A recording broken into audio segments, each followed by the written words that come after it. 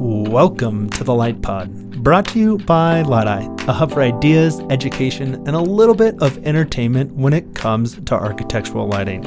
I'm your host, Sam Corbel, and today we're lucky to have Brittany Lynch in the studio. Brittany's recently relocated to Colorado. She works at Clanton & Associates and is a senior lighting designer. Originally from Montana, she's been out on the East Coast at Lamb Partners. And we're going to catch up with her today a little bit about what it's like to be a mom in lighting, what it's like to be a mom as a working professional, and what the last year has taught us about a lot of that stuff. Brittany, how's it going? Welcome to the podcast. Hey, thanks for having me. Seriously. Of course. It's great to have you here on this wintry day here in Colorado. Finally. It's been so warm. In case anybody's wondering what winter in Colorado is like, well, it's anytime it gets below 32 degrees. If you're up in Canada, I know that's still very warm, and we're praying for you that it will be warm again there soon. Brittany, we've got the chance to catch up a little bit today, but tell everybody else who's listening, who's Brittany, and how did you get your start in lighting? I wanted to be an architect when I was 12. It was Frank Lloyd Wright's fault, really. So I found myself going to architecture school, concentrating, loving it, loving design, the environment. This is what I'm going to do. I'm totally an architect. And then I graduated in 2009, and nobody was hiring architects. Ooh, yeah, 2009 was a bad year to try and get into design. Oh my gosh. Well, what made me so mad is people who graduated in 2008, happily had jobs as they walked out, off the stage, and then... They didn't have them in 2009. No.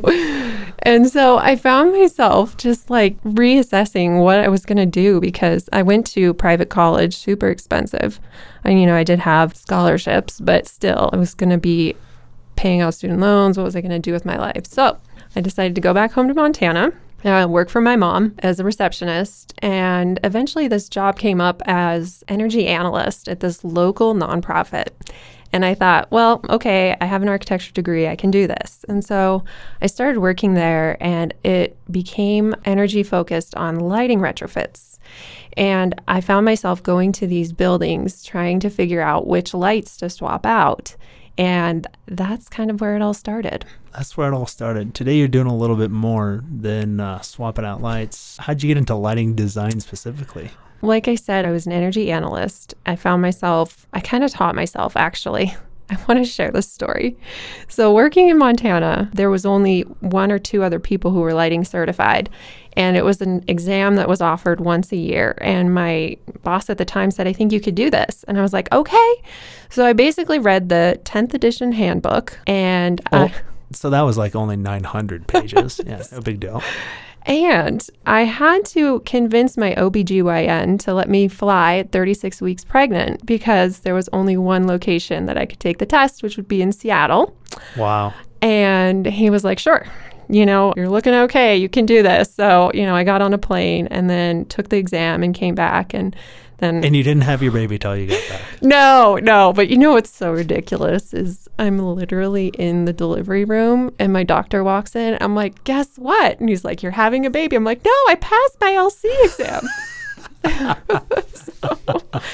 So this is how committed I am to lighting, my friends. I was going to say Brittany's passionate about lighting is probably an understatement. Was your kid's first word light bulb? No, it was mama, of course. Of course. Yeah. But then moving on from there, I got hired in the applications department at Rab Lighting, really getting into doing a lot of AGI calculations, learning more about exterior lighting. And then I found myself really wanting to get into design. And that's how I was hired at Lamb. And that's kind of really where my passion ignited for creating beautiful visual spaces. Creating beautiful visual spaces is definitely a big part of lighting design. But part of lighting design is everything we don't talk about, that career aspect of it, and how when you leave it, you got to go home. You got a family and you got kids to take care of at the end of the day. And I'm sure they would love to talk about lighting, but there's other things to talk about too. Talk to me a little bit about how you love all of these things. I can't segment in my head in buckets of career, mom, wife. It all is like this one big spaghetti noodle plate of things intertwined. So a thought doesn't pop into my head when I'm at work, about just work. You have an opportunity to intertwine all of these things. Mm-hmm. You have your kids, you have your family, and you have your job. You love all of it. But in your professional career, you've got to learn how to balance all of that. what's it been like to let that bowl of spaghetti grow over the years, and how have you tackled being able to balance it in the way that you want to? This work culture that we are brought up in is an autonomous kind of environment. How do I balance? How do I make my, family happy? How do I make my work happy? How do you make yourself happy? How do I make myself happy? It's very autonomous, and it's kind of one of my biggest criticism of the culture that we have in the U.S. because it leads to a lot of self-blaming and what did I do wrong because I'm not happy? So let's, take that, put that aside. So I was at a point, if I can I share a little story? Of course Is that you can. okay? All right. This is the definition of story time. Oh, it's a very personal but important story to share. So working at Lamb Partners, being in the design industry creates a high mark of expectation. And that also has to do with kind of, the architecture culture of, let's make something beautiful, Starchitect, that kind of thing. It's kind of all ingrained in there. And so I found myself, and now you know my story about how excited I am in lighting, trying to, tell my OBGYN in the delivery room, I passed my exam. I am very committed to this job and I love my profession. But what was happening is it just was building and building. And after I had my second child, it was like, boom, things just went wrong. She is the best. She is probably the easiest baby. But it was so much having, a 4-year-old and a newborn and then this very demanding job. And on top of that, she did not sleep. And I'm not talking about like once a week. I'm talking about every night. So we've got like a good 7 or 8 months into not sleeping. And then I was having personal problems too with family at that point, which was just overwhelming. And so I found myself every day just like barely hanging on. And, I just was quiet. I didn't say anything.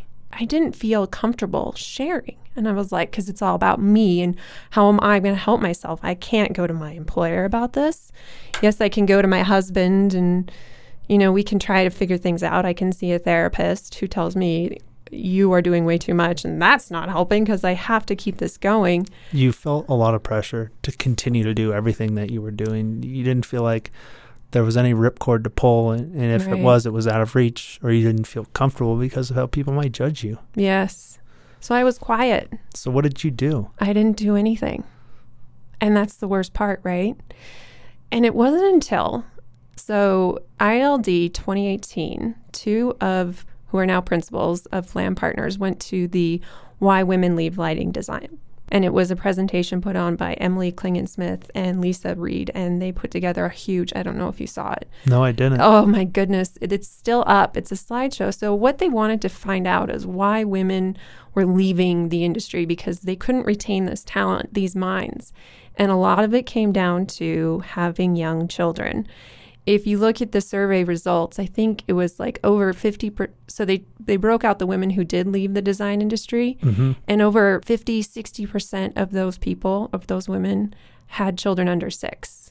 And they left. And I was like, oh my gosh, that was so crazy. Because you felt like that was you. Yes. You were like, I can't do this. It was, I think they had 2 kids under age of 6, which was me. But anyway, so I didn't get to go to that ILD, probably because I was busy with my kids. And so these 2, principal partners come back and they're like, hey, Brittany, we want to know, what's it like to be a mom? And I was like, well, let me tell you. Did you ask them to clear their schedule for a week? Say, let me show you. Because it's hard to explain. Yeah, it was 2 years after the birth of my second that this happened. So I had been quiet for 2 years, suffering in silence. And I said, screw it. It's time for me to tell my story because it was so hard. I don't know how anybody else could try to do that alone again. And I don't want anyone to ever go through that because it was terrible. Mm-hmm. And, I wrote a huge email, had a great follow-up conversation. And my bosses were like, You what? We didn't even know you were just there sitting doing your work the whole time. They had no idea of the internal problems I was having. And they wanted to support me. And, that was a great start of getting more support in the work environment. I can't relate, but I can understand what you went through. And I can understand how it was tough to feel like you had a place. And I think it's awesome. This presentation gave you an opportunity to maybe think about how you could do that. Women advocating for women is a huge thing. And you being here today is doing that in and of itself. And I appreciate that. And I know so many others do too. This is a fragile system, as you kind of once told me here. There's so much pressure around everything. There is a balance, but is it really a balance, or is it just holding on? It's holding on. And I felt that fragility as soon as my first was born. I was like, oh my gosh, why is this happening?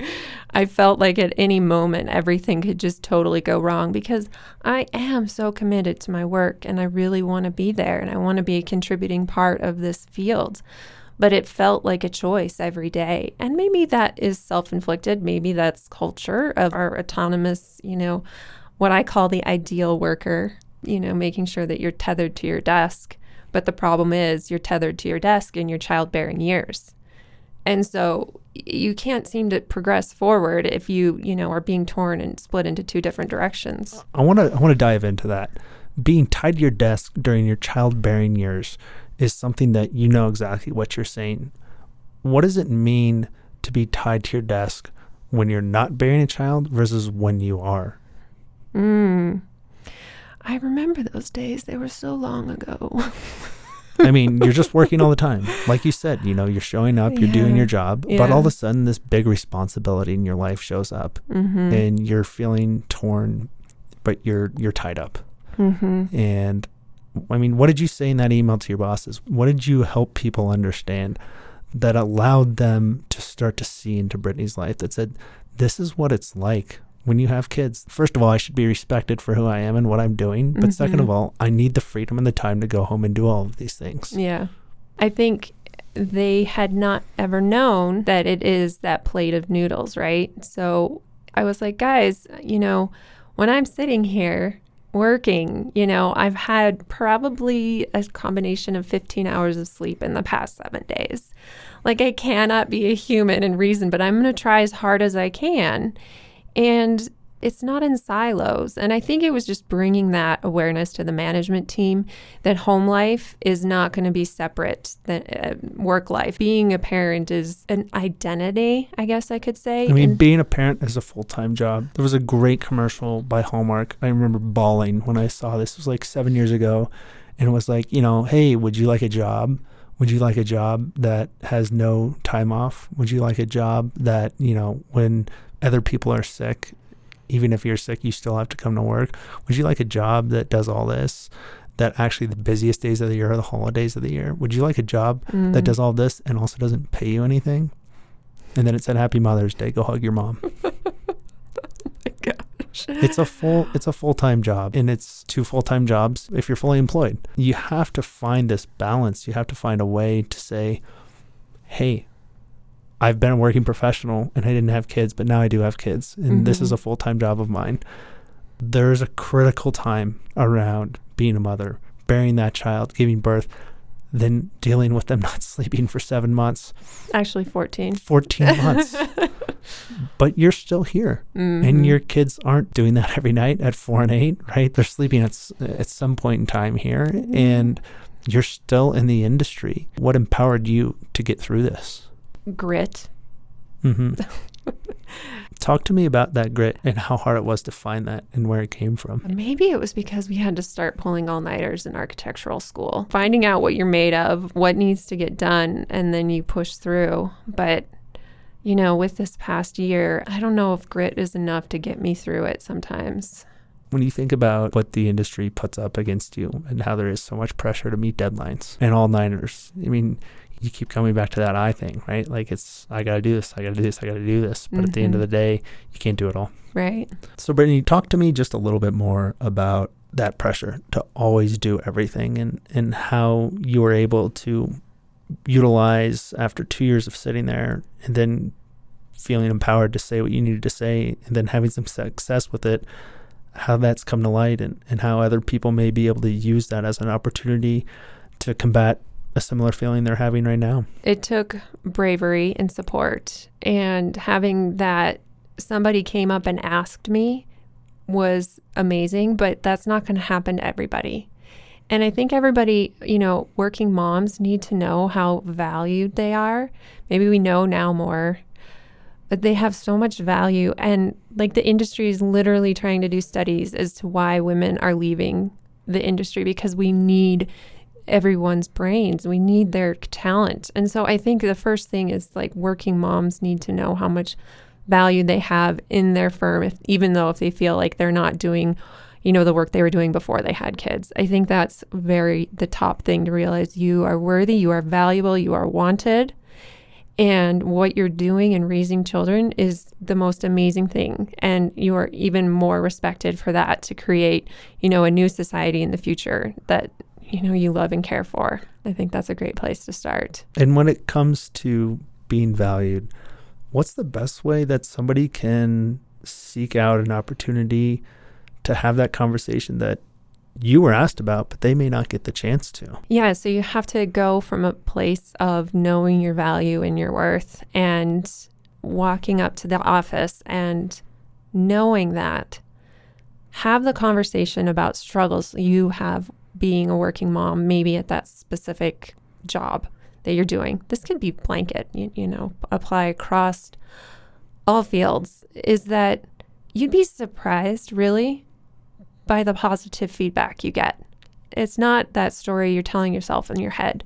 You work there, you're valuable. So I think I was just so scared that I wasn't, right? Because nobody was telling me that I was, which, as women, we need to know. We need to have the words of affirmation. You need affirmation. You need to be told that you're valued. You knew you were valued.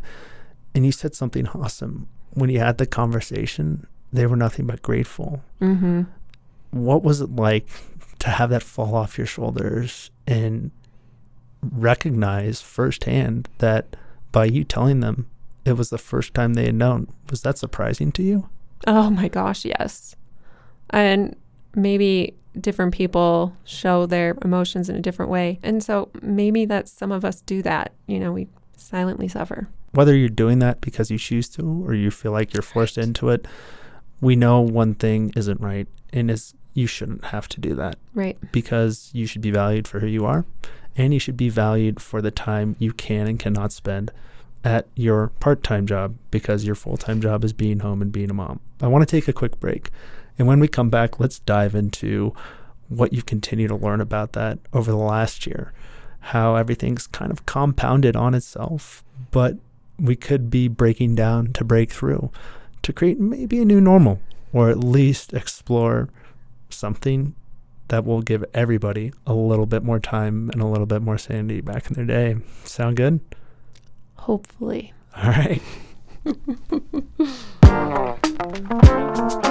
Hey, it's Sam. Real quick, The Light Pod is brought to you by Light-Eye, a hub for ideas, education, and a little bit of entertainment when it comes to architectural lighting. They bring you things like this podcast and short, fun, and informative videos on YouTube, on Instagram, really anywhere on social media. Check them out. That's lytei.com.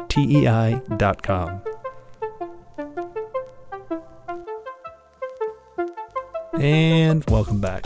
Over the break, Brittany and I got a chance to grab some water, catch our breath, and talk just a little bit more about COVID, the pandemic, and what the last year has taught us. That fragile ecosystem we were living in pretty much exploded, and the work-life balance disappeared because you were life. You weren't at work, but you were sitting at a desk, and then 10 seconds later you turned around and you dealt with your kids. Brittany, I don't have kids, but I know you do. Talk to me a little bit more about how the pressure cooker kind of exploded. If I could tell you I was living my worst nightmare, would you believe me? I've had some nightmares. I don't know what my worst one is, but I'm sure it's been tough. It's pretty ridiculous how I thought that would be the worst that I would ever have to go through. And after having the kids at home and, me working at home at the same time, it wasn't as bad as I thought, but it was still pretty bad. And talk to me about what was bad. I mean, was it the fact that you weren't planned for it because nobody was? Or was it the lack of support that came funneling down from the, quote, normal life before that? Right. I also have to back up and say my husband's an architect, and he works at an architecture firm. So he's just right in there with the same pressures that we have. So both of us were just like throwing screens at the kids because all we could do was work to that next deadline. Like you cut the screens off the windows and threw at them? I'm just kidding. You gave them an iPad. Right, yeah. Exactly. And we were just thinking how terrible we were as parents. We would be writing emails to the teachers saying like, I'm sorry our son didn't finish the assignments, all 9 of them that you assigned for the day. Like, oh my gosh, ridiculous, So we felt like we were failing at both. Oh man, my husband's work was really intense as well. And he had to perform and nothing was moved. So really, it was very hard to say the least. And it felt like we were crappy employees and crappy parents, crappy partners. Crap all around. Right. I've got to imagine at some point in the last year, you both had to look at each other and you had to look at your employers. And I mean, you're sitting here, you're still alive. Yeah. You've probably taken a step back in some sense. Where was the breaking point and where did you start to take those steps back? And are they still there, or how are you dealing with all that? We did do reduced hours. It did not help us at all. I think if I could have gone to 10 or 15 hours, that would have been okay. But we stayed above 30 hours per week, both of us, to just try to be the employees that we could and just trying to swing it.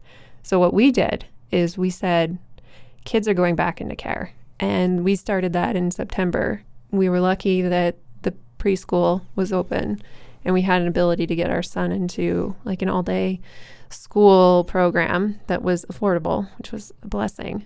But we couldn't do it anymore. It was just ridiculous. So we had to, I guess, put everybody at risk by doing that. So far, none of us have gotten sick, and it helped our brain so much more to have that system back. And what have you learned since, you took those reduced hours, you put a lot of pressure. Are you finding yourself that you're able to almost look at this last year and draw some conclusions about like how things might want to go forward for you, but also talk to me a little bit about the feedback that goes back to the employer, right, and what they've learned? I really like Martha Stewart Living magazine.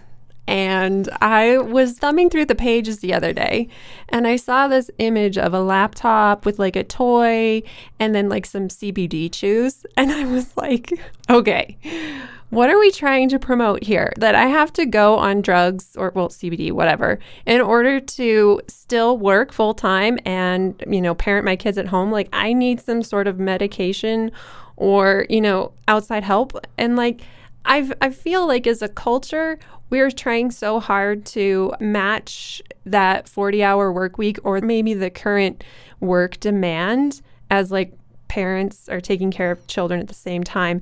And, what do you get? You get CBD chews from Martha Stewart.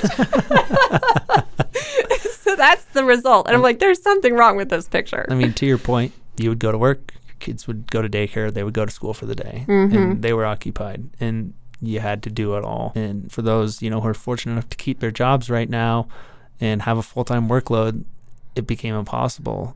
So what do we learn from this? What do we take away?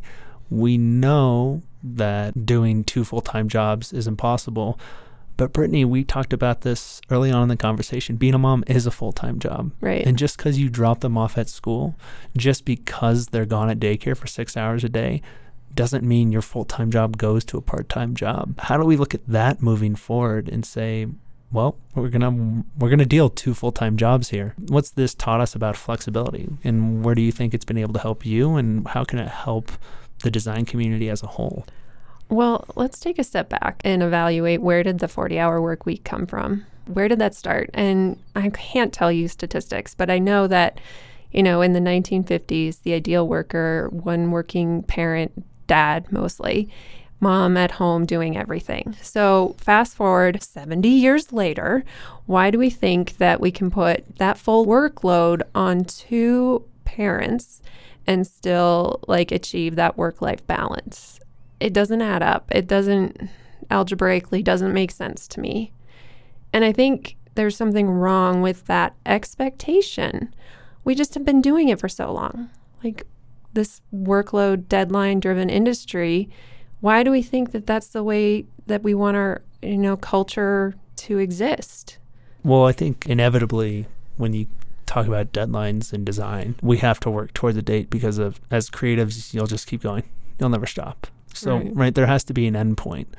But if it's algebraically, mathematically, quote unquote, impossible because it's like, well, there's not enough time in the day to get everything done. That's something I'm sure most people listening to this podcast have said more often than not lately. How do we restructure so that we can still operate towards an end goal of, a deadline to design and create a project, but make sure there's enough time in the day? I think that personally, I can tell you yesterday was President's Day. We had both kids at home. And it was pretty miserable because we were still working. So there needs to be a separation between probably giving your kids some sort of care or you are unhooked from your computer. I think putting the two together is what I've learned in the past year it's a, spontaneous combustion. It's just insane. So what does it teach us as, what does that mean in terms of the flexible environment? I don't know. Do you think when you look at having to unhitch from your computer when you're at home gives you any sense or perspective in terms of going back to the office will be something that's helpful? But, talk to me a little bit about that versus the conveniences of not commuting and everything else and having more quality time with your family. Oh, right. Where do you see that balance landing? I'm just going to say it. We can't work 40 hours a week. I've been trying for so long now, and it's not gotten me anywhere but just constant falling behind in some aspect of my life. So I can tell you, for real, it's impossible. Is it because my goals are too high? I don't know. Maybe I need to reassess my goals. Or no matter what, it's always too much. And I even, to tell you the truth, I tried to do a flex schedule where I would work half days on Fridays. So I would work my butt off, Monday through Thursday, be exhausted. Friday, try to finish up whatever I could, and then jump right into having quality time with my 2.5, 3-year-old at the time. And it did not work. I was exhausted. And it was like, well, I'm supposed to be spending time with my daughter, but why do I feel like crap? So that's why I say. I mean, that's the scenario of working 8 to 10 hours a day and then trying to pack on 3 more hours of also high energy octane. What do you say to the idea of 40 hours as you wish over the course of 7 days? I mean, no. Is there any opportunity in design, or does design have to stay as focused work? We tried that. That's why I'm telling you no. Yeah. We both tried the weekends and we both knew that it was too much. The times that I have worked on a Saturday have been I go into the office and work. And I like my job. I have fun doing that, but something is sacrificed. You brought it all together right there. I mean, you like your job. You like what you do. You're passionate about lighting. You're passionate about design. So is your husband. You guys are also passionate about each other, about oneself as an individual and also as a family.